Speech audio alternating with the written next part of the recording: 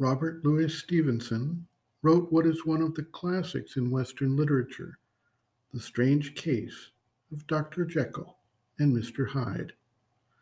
The tale is one of a scientist who experiments with potions, one of which releases the dark side of his being, the suppressed inhibitions and dark urges of murder, lust, etc., while when he returns to the state of the enlightened good doctor, he displays an educated, cultured, and dedicated individual. These two aspects reside side by side within him, and while in this story a potion is needed to trigger the changes, it is clear that this is a parable of human nature that responds to input, provocations, or events that trigger the response of the deepest and darkest parts of human nature from time to time. The author was deeply interested in exploring the mixed energies of dark and light forces in each individual, and this was his way to objectify what he observed was taking place internally.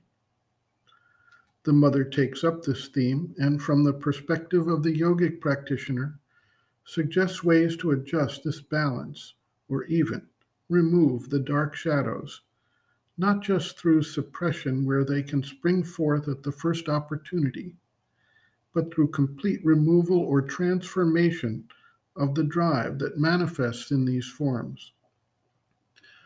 The mother observes, quote, "This is the dark side, and so the moment one sees it, if one looks at it and doesn't say, 'It is I,' if one says, 'No, it is my shadow, it is the being I must throw out of myself,' one puts on it the light of the other part, one tries to bring them face to face, and with the knowledge and light of the other, one doesn't try so much to convince, because that's very difficult, but one compels it to remain quiet, first to stand farther away, then one flings it very far away so that it can no longer return, putting a great light on it. There are instances in which it is possible to change, but this is very rare. There are instances in which one can put upon this being, or this shadow, put upon it such an intense light that it transforms it, and it changes into what is the truth of your being. But this is a rare thing. It can be done, but it is rare. Usually the best thing is to say, "No, this is not I. I don't want it. I have nothing to do with this movement. It doesn't exist for me.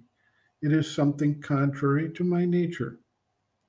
And so, by dint of insisting and driving it away, finally one separates oneself from it. But one must first be clear and sincere enough to see the conflict within oneself. Usually one doesn't pay any attention to these things. One goes from one extreme to the other. You see, you can say, to put it in very simple words, one day I am good, the next day I am bad. And this seems quite natural. Or even sometimes for 1 hour you are good, and the next hour you are wicked. Or else sometimes the whole day through one is good, and suddenly one becomes very wicked. For a minute, very wicked. All the more wicked as one was good. Only one doesn't observe it. Thoughts cross one's mind, violent, bad, hateful things like that. Usually one pays no attention to it. But this is what must be caught.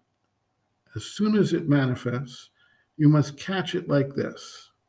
Mother makes a movement with a very firm grip, and then hold it. Hold it up to the light and say, "No, I don't want you. I don't want you. I have nothing to do with this. You are going to get out of here and you won't return." End quote.